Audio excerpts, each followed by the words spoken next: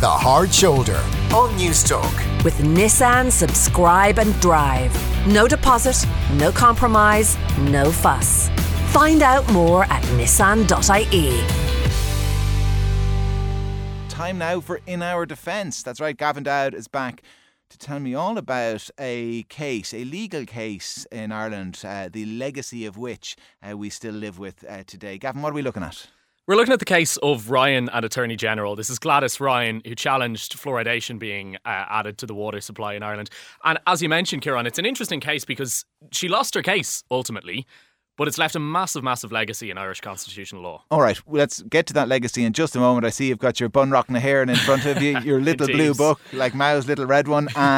The background to the case, who was she and when did all of this happen? So this was 1963. Gladys Ryan was an environmental and ecological campaigner, and she took a challenge to the law which allowed the government to add fluoride to the water supply. Now, if you weren't aware, fluoride is a compound which is found naturally in water, in red meat, in vegetables, and it reduces dental decay. Now, if you ever look at reeling in the ears, something that always stands out to me is Ireland's teeth in the 70s and 80s and the 60s. The crooked teeth, the missing teeth, the decaying teeth.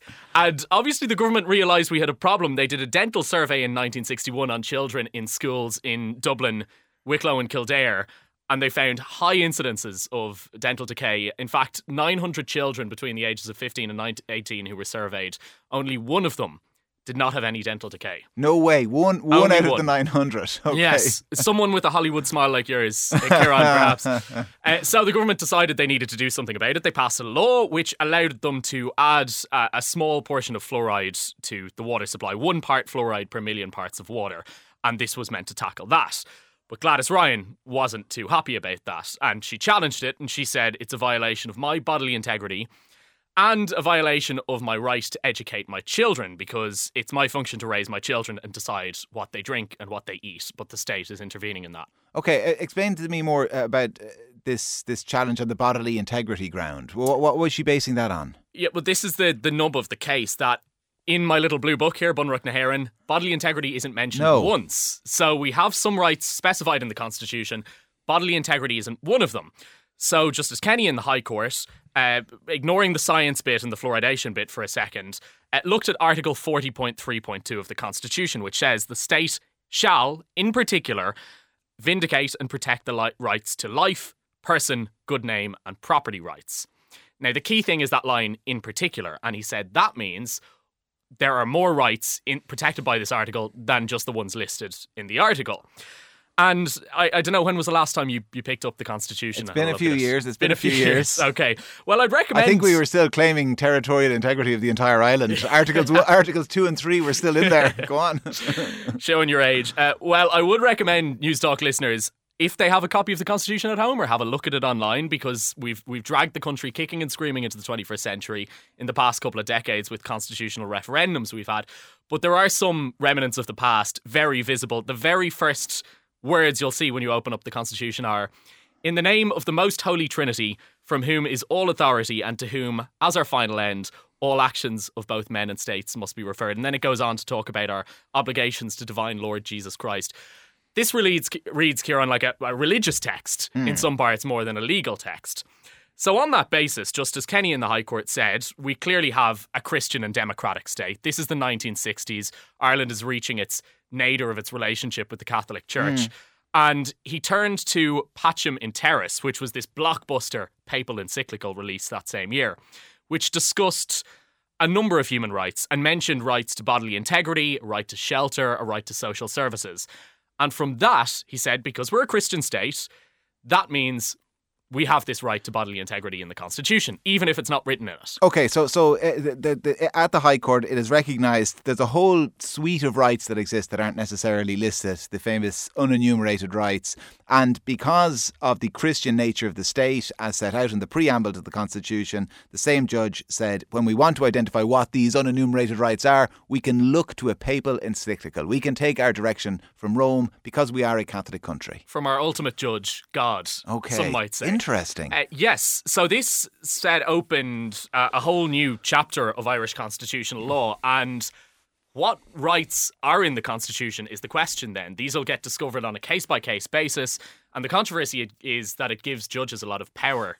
Let's come back to that in a moment, because Gladys Ryan, I mean, her case is still kind of trundling away. I don't want to kind of lose sight of her and her particular challenge before we kind of talk about the ramifications of these new rights and what rights may or may not exist. So what happened after this High Court case? Well, in the High Court, they said it wasn't a violation of her bodily integrity. Adding fluoride to the water doesn't harm your body, ultimately. So they reckon you have a right to a bodily integrity, but it has not been infringed. Exactly. And in any event, she could buy a little device that she could attach to her tap that would remove the fluoride ions if she was so worried about it. Then it went to the Supreme Court and they reconsidered some of the evidence from the High Court, and they said the same thing. They said, ultimately, this is not mass medication of the population as it was described, because there's fluoride already in water and naturally occurring in different substances. This is just increasing the amount of fluoride to a level that is not harmful. And it's the state actually looking out for people and taking care of people's health. Okay, so that was the kind of the fluoridation issue dealt with. Come back then to the point you were making about, I suppose, the ramifications of this and this period of kind of judicial activism we suddenly found ourselves in. Sure. So we probably had about 20 or 30 years of new rights being discovered in the Constitution. This has been slowed down significantly in the last couple of years, but it really opened up a constitutional can of worms, because we don't know exactly what the rights are limited to in the Constitution if judges, on a case-by-case basis, can decide that new rights exist. And it's been suggested even in recent years that there might be a right to housing in the Constitution. And this is something, in light of the housing crisis, a lot of social justice campaigners have been asking for a referendum on the right to housing.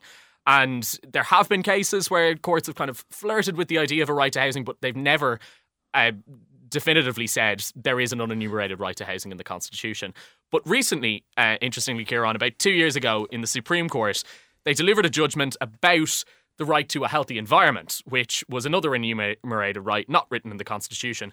And while they weren't too enthusiastic about acknowledging that right, Justice Frank Clark, who was the Chief Justice, recently retired, did suggest, and I think he kind of hinted to, maybe there could be a constitutional right to housing. He suggested that a combination of Article 10, the property rights in the Constitution, the special protection we give to the dwelling, if you combine all those together, he said there could be a new right, but he didn't say what that right was. Has there been any pushback? I mean, has there been a school of thought that judges have been too active over the last few decades? That, you know what I mean, that they're reading too much into the Constitution, stuff that isn't there, was never intended to be there? Certainly there has been. Right since the 90s, there's been a pushback, and we've seen a kind of a quietening down in judges in regards to unenumerated rights in the past couple of years.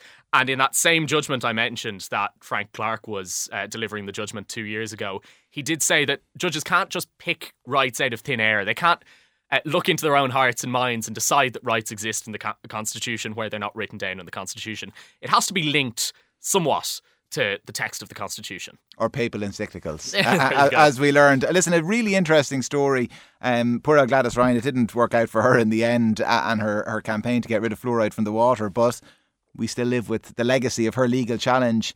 And we still live with fluoride in the water. And we survive. And we all have Hollywood smiles as a result of it. Listen, we have a legal question of the week, as we do every week.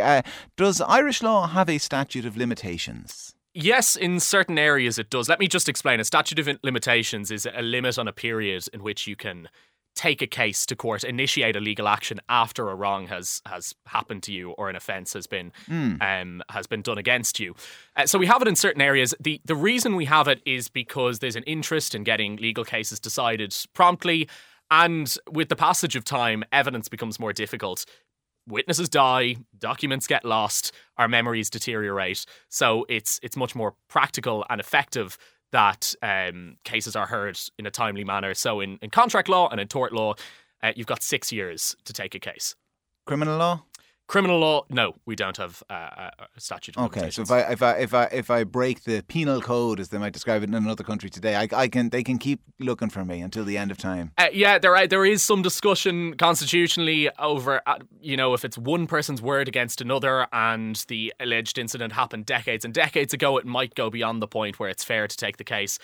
But no, we don't have a strict statute of limitations. All right, okay. But if you're suing somebody or challenging them over the terms and conditions in the contract, 6 years is the limit. Gavin, listen, an absolute pleasure. I look forward to next week's edition of In Our Defence. What are we looking at? We're looking at, well, imagine this, Kieran. You try to commit a fraud. Yeah, regularly happens. Go on. To take £1 million in the view of hundreds of people and a whole load of TV cameras. Okay. I'm intrigued. Don't tell me any more. All will be revealed next week. Don't tell me any more. Yeah, we'll reveal it this time, the same time every week in our defence with Gavin Dowd. Gavin, we'll talk to you then.